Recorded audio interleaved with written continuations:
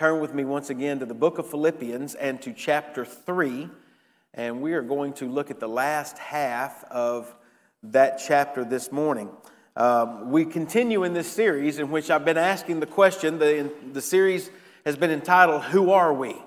And if you know who we are based upon what we've described ourselves here at Ivy Creek, it's printed in your bulletin. They're going to put it up on the screen. Say it with me. We are a you all, gospel first, servant-hearted family of believers who want our lives to count for the glory of God. That's who we are. That accurately states who we desire to be here at Ivy Creek. And it gives us a reminder of who not only we've been called to be, but how we are to live our lives. Now, last week, as we began investigating that last phrase, that really the last longer part of that sentence, we wanted to figure out, what does it mean when we say we want our lives to count for the glory of God? And in our examination of what Paul writes in the first part of chapter 3, we determined that a life that counts for the glory of God will be one that abandons the pursuit of worthless things that could drive us farther away from Him.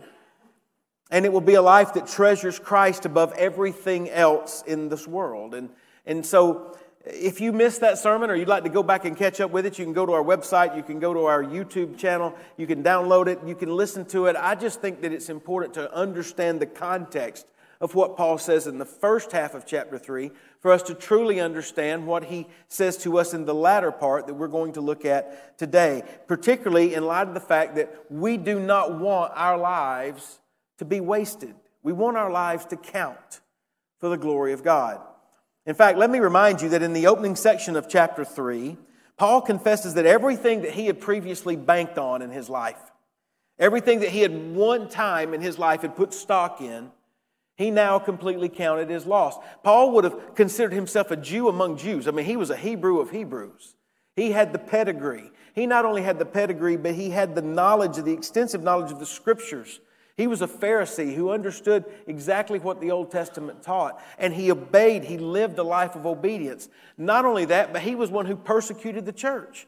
And he was proud of that fact in his earlier life because it meant that he was zealous for the law. But all of that had changed. All of that changed after he encountered the resurrected Christ on the road to Damascus. And after that meeting, after Jesus blinded him and captured his heart, well, according to what he says there in verse 7 of Philippians 3, he says, what things were gained to me, these I have counted loss for Christ. And he goes on to regard anything that life had to offer him, not just the things that he had acquired and the things that he had worked for, but anything that the world had to offer him. He says, I consider it all loss. I consider it all as worthless. Literally, Paul says it was dung to him. Now, that is obviously a massive shift in Paul's value system. It was a change that moved his focus from all that he had counted on in the past to that which he now pursued with all of his heart. And what he pursued with all of his heart, he tells us in verses 10 and 11, he says that I may know Him, that is Christ, and the power of His resurrection and the fellowship of His sufferings, being conformed to His death, if by any means I may attain the resurrection from the dead. Paul's passionate pursuit in life was to know Jesus and to have an abiding relationship with Him that was ever deepening and ever widening and ever growing. And it is that thought of having a relationship with Christ that continues to grow and continues to get bigger, and the vision that He has for our lives continues to grow in our minds so that we begin to see ourselves doing and doing more for Christ and our relationship with Him, Christ growing. It is that thought then that leads us to pick up with what he begins to write in verse 12. And that's where I want us to begin today, in verse 12 of Philippians 3, where we read these words. Paul says, not that I have already attained or am already perfected, but I press on that I may lay hold of that for which Christ Jesus has also laid hold of me. Brethren, I do not count myself to have apprehended, but one thing I do, forgetting those things which are behind and reaching forward to those things which are ahead, I press toward the goal for the prize of the upward call of God in Christ Jesus. Therefore, let us, as many as are mature, have this mind. And if in anything you think otherwise, God will reveal even this to you. Nevertheless, to the degree that we have already attained, let us walk by the same rule. Let us be of the same mind. Brethren, join in following my example and note those who so walk as you have us for a pattern. For many walk, of whom I've told you often and now tell you even weeping, that they are the enemies of the cross of Christ, whose end is destruction, whose God is their belly, whose glory is in their shame, who set their mind on earthly things.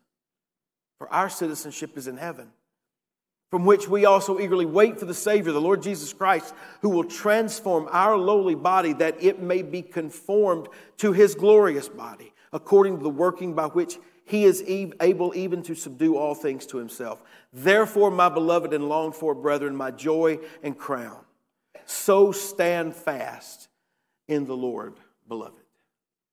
Brothers and sisters, this is the Word of God, and it is for the people of God. Let's pray together. Lord, we do thank you for your word. We thank you for its truth. We thank you that it shines a light into the deepest, darkest parts of who we are, illuminates us, oftentimes exposing things that we would prefer to keep shrouded in darkness. But it is in that process of exposing it to us that then you, by your Holy Spirit, are able to come in and change us and to transform us. And I do pray that. I pray that you would accomplish that in our lives today, particularly as your Holy Spirit works through the word that you have authored. Bring that light into our hearts, we pray in Christ's name. Amen.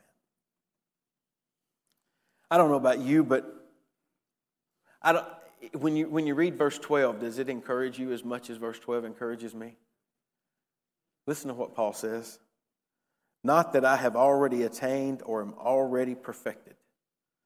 Now, I don't know how that treat, but that made me happy this week. I love it. Is what Matt Chandler has written. Here you have the Apostle Paul, a man of God at the varsity level of Christian maturity, and yet he even says, I'm still not there yet.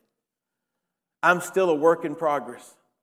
God is still conforming me, and I like to call it the holy sandpaper that God gets out and begins to smooth the rough edges of our lives. And yet we recognize that sandpaper on our skin doesn't feel very good, and holy sandpaper upon our souls does not feel good. And yet it is an accomplished thing that God does to smooth us out and to conform us into the image of His Son. And Paul says that's been happening to me, and I haven't reached perfection yet. That encourages me. I hope it encourages you. It encourages me because I still realize that I've got a long way to go. But so do all of us as we want to follow after Christ. A number of years ago now, I participated in a particular training seminar that focused on discipleship. And one of the first things that we were tasked with in that seminar was to provide an accurate definition of what a disciple is. And the definition that we tossed around and that got a lot of traction was simply this: a disciple is a person who thinks and acts like Jesus. And it was a good definition because that really does it in a simplistic form. It gives you something that you can hang your hat on, and someone who thinks and acts like Jesus. The only problem is none of us really thought, well, I don't think and act like Jesus all the time. And so we began to banter back and forth, and we came up with a definition that we clarified and said this: that a disciple is actually a person who is becoming more and more like Jesus by the power of the Holy Spirit. In other words, discipleship is the process of being transformed into the likeness of Christ. And the testimony of Scripture bears that out. The Apostle Paul says these things in 2 Corinthians 3, verse 18. He says, "But we all, with unveiled face, beholding as in a mirror the glory of the Lord, are being transformed into the same image from glory to glory." Not only that, but probably the more familiar verse that Paul writes in Romans 12, verse 2, he says, "Do not be conformed to this world, but what? Be transformed by the renewing of your mind, that you may prove what is that good and acceptable and perfect will of God." So the ultimate goal of discipleship really is life transformation. It is to become spiritually mature and to grow up and to become a fully developed follower of Christ. And consequently, it's safe to say that discipleship is not a point on a line that we get to. It's not a destination that we can finally say, okay, I've arrived. I finally got there. Man, I've been working hard to get there, and I'm glad I finally got inside the gates, and now I don't have to think about it anymore. No, that's not what discipleship is. Rather, it is a process of the continual transforming of your life through the work of the Holy Spirit that conforms you into the image of Jesus. And I believe that gets to the heart of what Paul stated his goal was back there in verses 10 and 11. He wanted to know Christ intimately. And he wanted to become fully grown, fully developed. And Paul recognized just what you and I recognize, though. As long as we live in these mortal bodies and as long as we live in this mortal world, we're going to continue to face challenges and struggles as it pertains to how we live that life out. And therefore, we must be careful not to ever think that we've arrived. In fact, that is the premise with which Paul begins there. I haven't arrived yet. I'm still in the process of becoming. But while we admit and acknowledge that that is the case, we must never allow that realization to become an excuse for us to take our foot off the gas pedal. You see, realizing that discipleship is a process and that spiritual maturity will only ultimately come about once we are at home in heaven with the Lord. That's what Paul refers to there when he speaks about the resurrection from the dead in verse 11. Well, that may tempt us to kind of throw things into neutral now. If you think about it, I'm never going to be completely perfected in this life, and I know that's only going to come when I get to heaven. And so between now and then, I got to live, and I don't have much hope of ever being perfect. So I think I'm just going to take it easy. I think I'm just going to put it in neutral. I'm just going to float. Paul says that it will not be the mindset of one who desires to grow spiritually and who wants to deepen in their spiritual maturity. In fact, rather than coasting and simply floating along, Paul describes a different reality. In fact, he desires an intense desire to reach a point of spiritual maturity and to know Christ fully and to be conformed in His likeness. And in verses 12 through 14, he makes two parallel statements that indicate exactly how that's supposed to happen. Notice what he says. He says, I press on, that I may lay hold of that which Christ Jesus has also laid hold of me. And then he also says, this one thing I do, forgetting those things which are behind me and reaching forward to those things which are ahead, I press toward the goal for the prize of the upward call in Christ Jesus. Paul's words are like that of a runner in a race who presses forward, who stretches their body out as they see the tape and they see the finish line. They lunge forward with all that they've got. They don't run standing straight up. They give every effort they have to lean forward. They're not turning around and looking to see where the other runners are behind them. They're concerned about one thing. They want to edge themselves as far forward as they can as they reach the finish line of the race that they are running in. Paul uses this and he describes it as the way that the Christian ought to live their life, in pushing, lunging, stretching forward. He also uses military language to communicate this point. In verse 12, he speaks of being laid hold of. And he says, I want to lay hold of that which Christ has laid hold of me. Now, that word laid hold means to grasp. It means to overpower. It means to overtake. It means to seize or to pursue. It's what one army would do to another army when they would win. They would overpower that army and pursue it. That's exactly what Paul is referring to when he says, that's what happened to me on that road to Damascus. The resurrected Christ came and seized me. He laid hold of me. He took me by His power. Paul says, because that's the case, now I want to take hold of Him. I want to seize Him, and I want everything that is Him to be mine. I want to lay hold of Christ and to know Him in the power of His resurrection. And listen, that pursuit of Christ is not a goal that is reserved for super Christians. Please hear me. This is not something that only someone like the Apostle Paul is to do. That's why he says in verses 15 and 16, as many as are mature have this mind. He goes on to say in verse 16, to the degree that we have already attained, let us walk by the same rule and let us be of the same mind. In other words, Paul says that all who are engaged in the process of discipleship, all who, as we said earlier, are becoming more and more like Jesus by the power of the Holy Spirit.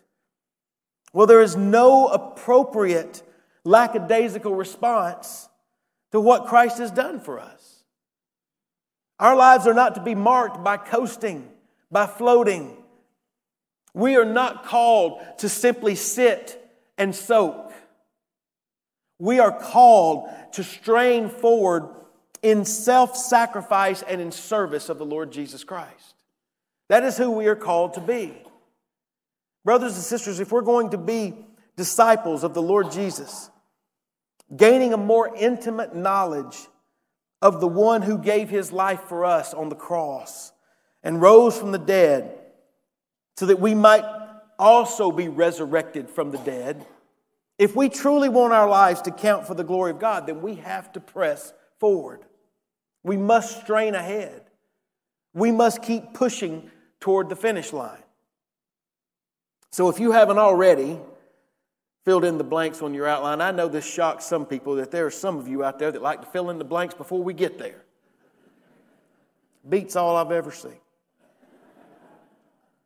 If you haven't already got there, it's a pretty simple outline today. The first point simply is this: discipleship necessitates pressing forward. Discipleship necessitates pressing forward. Having made that point, I want you to know Paul goes on to urge his readers to follow the example that he has set for them. In other words, what was implicit in verses 15 and 16 is now made explicit in verse 17. He says, "Brothers, join in following my example and note those who so walk as you have us for a pattern."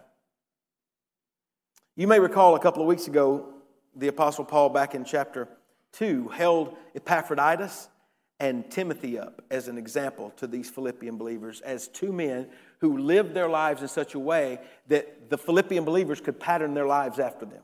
We looked at that a couple of weeks back. In that passage, Paul sort of implicitly referred to himself. He flips it here, and he talks about Epaphroditus and Timothy sort of implicitly, but he talks about himself explicitly. And what he says is, look, you can follow my lead. You can do like I'm doing. You can live like I'm living and pursue Christ as I'm pursuing Him. And in that regard, there's just two brief things that I want to say that I think need to be brought out from what Paul says there. The first thing is, it's very, very important that you have a mentor in your life. It's very, very important that you have someone that you can follow. An individual who is following Christ, who loves the Lord Jesus, and you line up and you want to pattern your life after theirs. You're not trying not to be Christ. You want to be as much like Christ as you can. But like the Apostle Paul, there's those that come along in our lives who can set themselves up as an example for us to follow. You need to have that example, that mentor in your life. The second thing that I think is important for you to understand is this: you need to strive to be a mentor. You need to strive to be one of those people who can say to others, look, follow me as I follow Christ. You can pattern your life after how I'm living. I'm living in such a way so that I can be unashamed when I stand before the Lord. It does not mean that I'm perfect. You've already heard us state this morning unequivocally, we are an imperfect people. But to the degree that we have to follow the Lord and the degree that we have to put one foot in front of the other in pursuing the Lord Jesus Christ, we ought to live unashamed to be able to tell others to follow in behind us and follow us as we pursue the Lord Jesus. Both of those things are important. We do not live our lives in a vacuum. The church is not designed to be lived in an isolated way. We are to live in such a way that we impact one another's lives.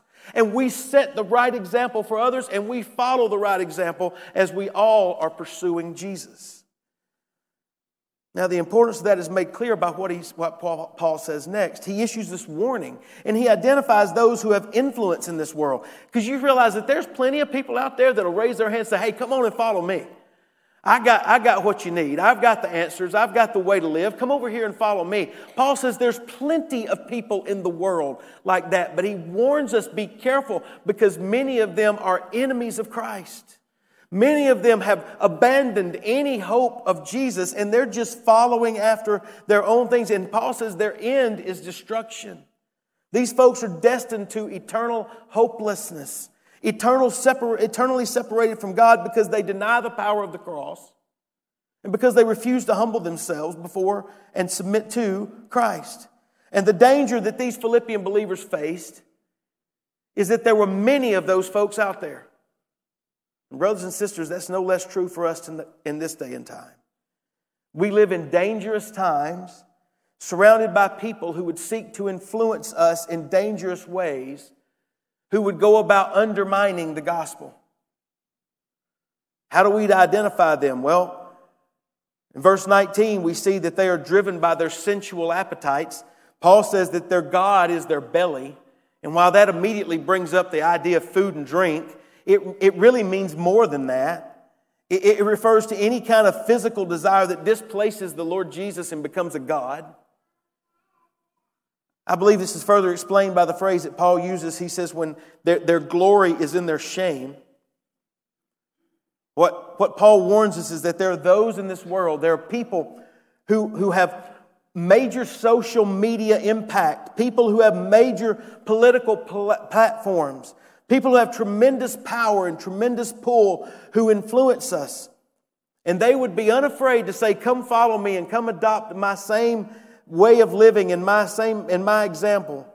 But they're driven by their physical lusts. They're driven by their selfish desires. Their glory is in things that are shameful.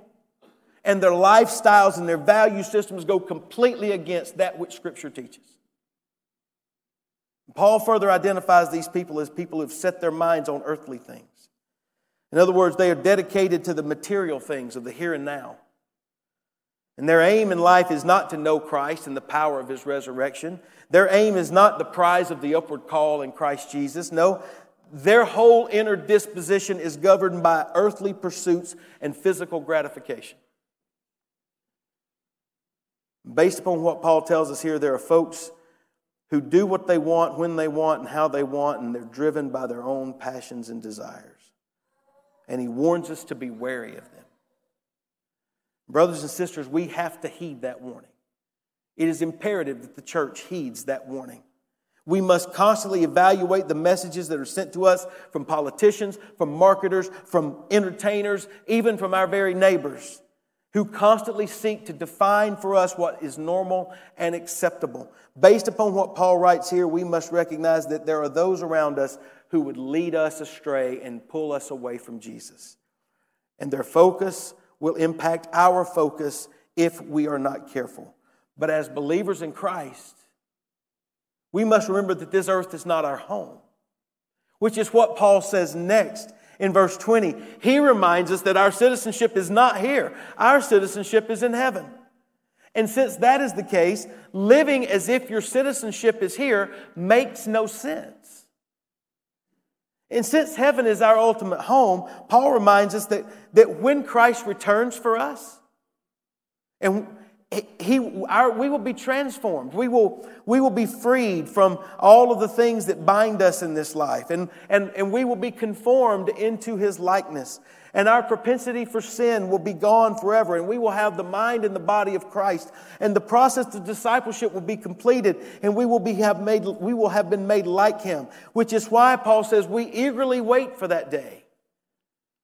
The return of our Savior. And we believe that nothing in this world can compare to that which Christ has gone to prepare for us. And what that means practically is that we who are believers, our lives are no longer determined by where we came from.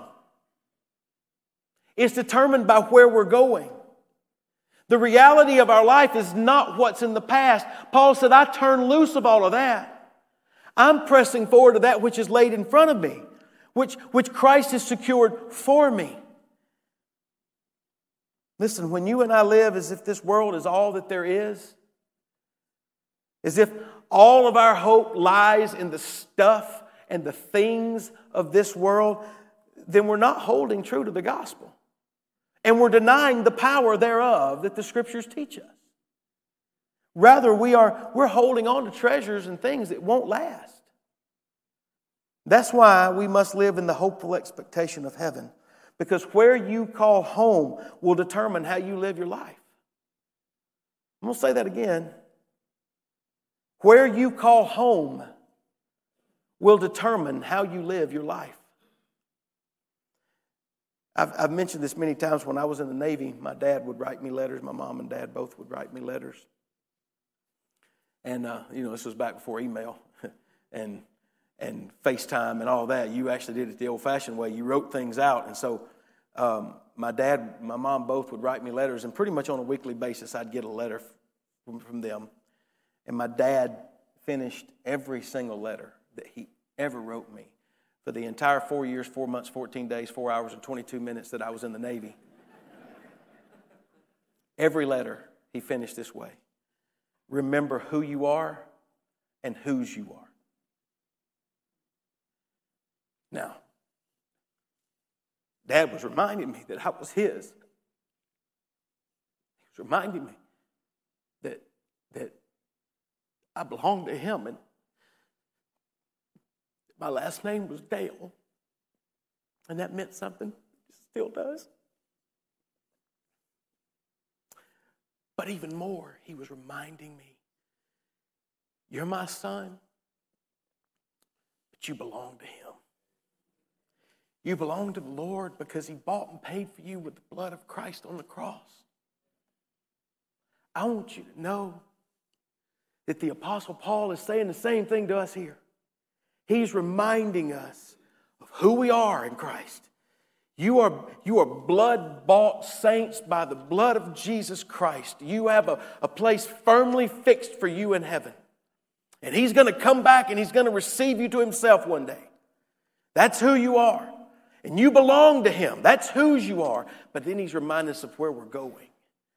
Look, one day we're going to be in glory with the Lord. We're going to experience everything that has been promised to us here is going to be ours. And so it is imperative, brothers and sisters, as we live this life here, that we remember who we are and who we belong to and where we're going. Because when you do, it will impact the way that you live day in and day out in this life.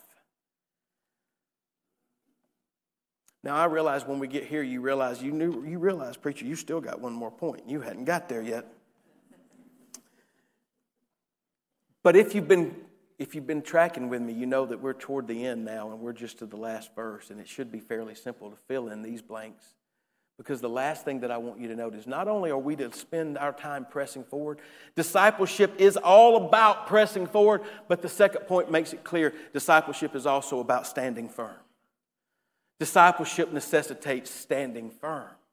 Notice the final verse there. Now you realize chapter divisions and verse divisions, those numbers weren't there when Paul wrote this letter. That's something that came much later in time as a benefit to us to help us figure out where we were going to look at together.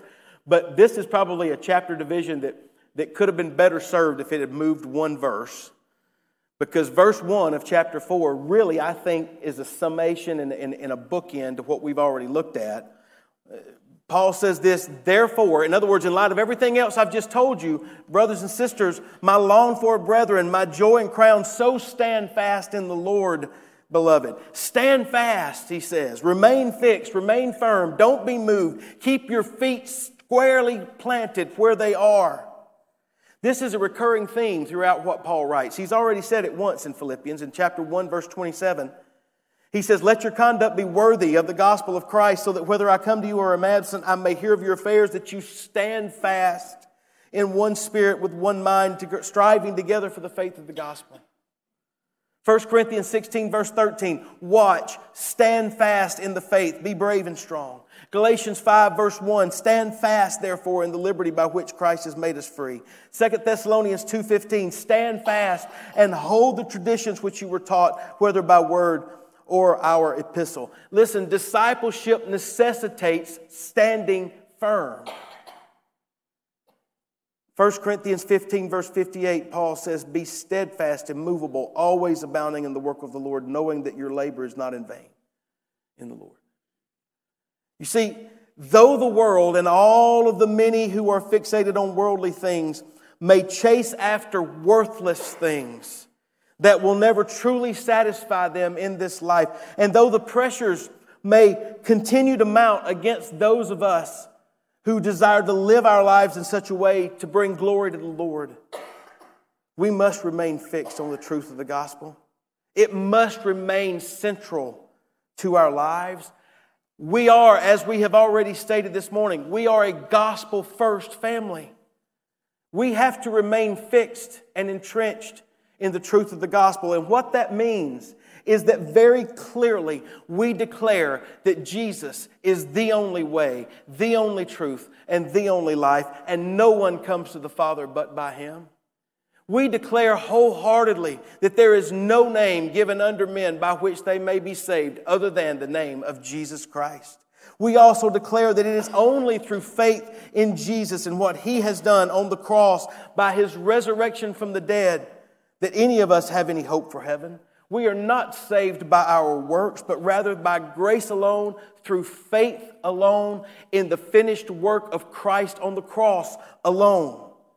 And therefore we call all people everywhere to repent of their sins and to turn from living their lives solely for themselves and for the here and now, and to make Jesus Christ the Lord of their lives. These are areas upon which we remain firmly entrenched and from which we must not budge, because discipleship necessitates standing firm. And brothers and sisters, if the gospel is our only hope, it's the only hope for the nations as well. And therefore we cannot and we must not compromise on its truth. So based upon what we've learned from studying this passage today and acknowledging that we have not yet reached our spiritual maturity, that we're still becoming who God desires for us to be, then the sermon in the sentence ought to be pretty straightforward. I've said it about 7 ways from Sunday already, through everything I've said this morning already. But here you go. Here's your summary. Becoming spiritually mature demands pressing forward in your commitment to become more and more like Christ, while also standing firm in the truth of the gospel. Now here's the important question that has to be asked. Does that accurately describe you?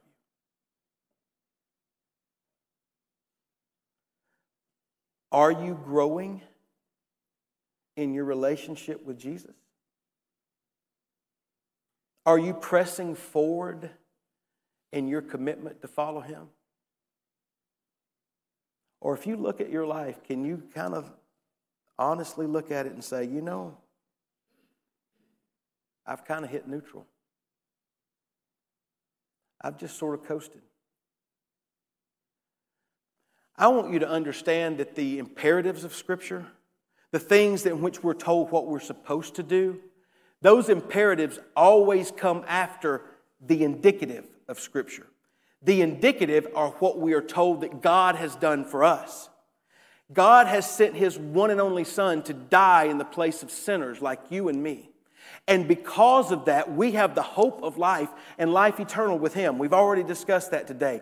It is because that is ours, the indicative of Scripture, that then we are forced out with the imperative of Scripture to go and live our lives in such a way that we bring glory and honor to Him. You don't reverse them. The imperatives don't bring about the indicative. It's the indicative that brings about the imperative. Here's my question. If there is no imperative in your life, if you're not striving and pushing forward for the gospel, if you're not straining ahead, is it because you have lost your passion for the indicative? Is it because you have turned away from your first love and forgotten that God in His Son has expressed His love for you? If that's the case, then I want you to understand that this morning, according to Scripture, you're called to repent. You're called to repent of that, to turn from it, to renew that first love that you have embraced when you came to faith in Christ, and allow that energizing effect of the Holy Spirit to move you forward as you serve Him. If that's not the case, then maybe it is that you've never been energized to begin with. Maybe it is you've just never come to the place in life where you've trusted the Lord Jesus to be your Lord and Savior.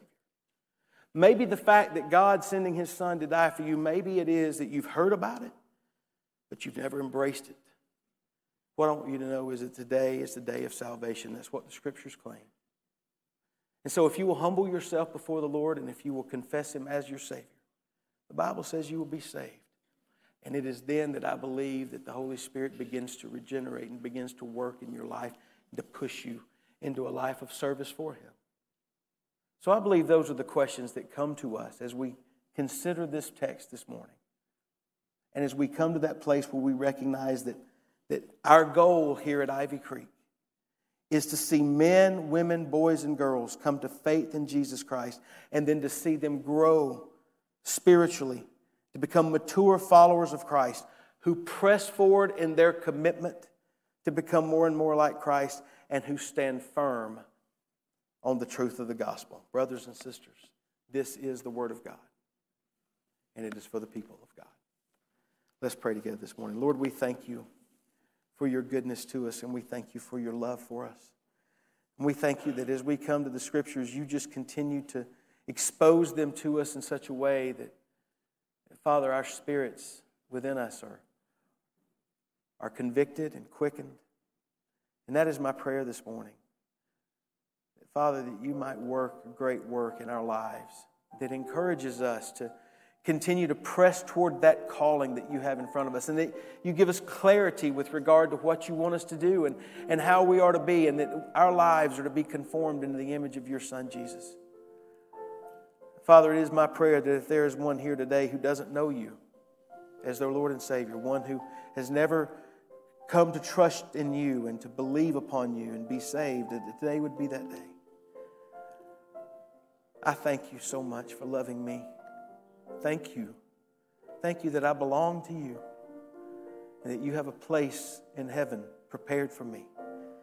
I thank you for that, and I thank you for that hope that you give this morning in Christ's name. Amen.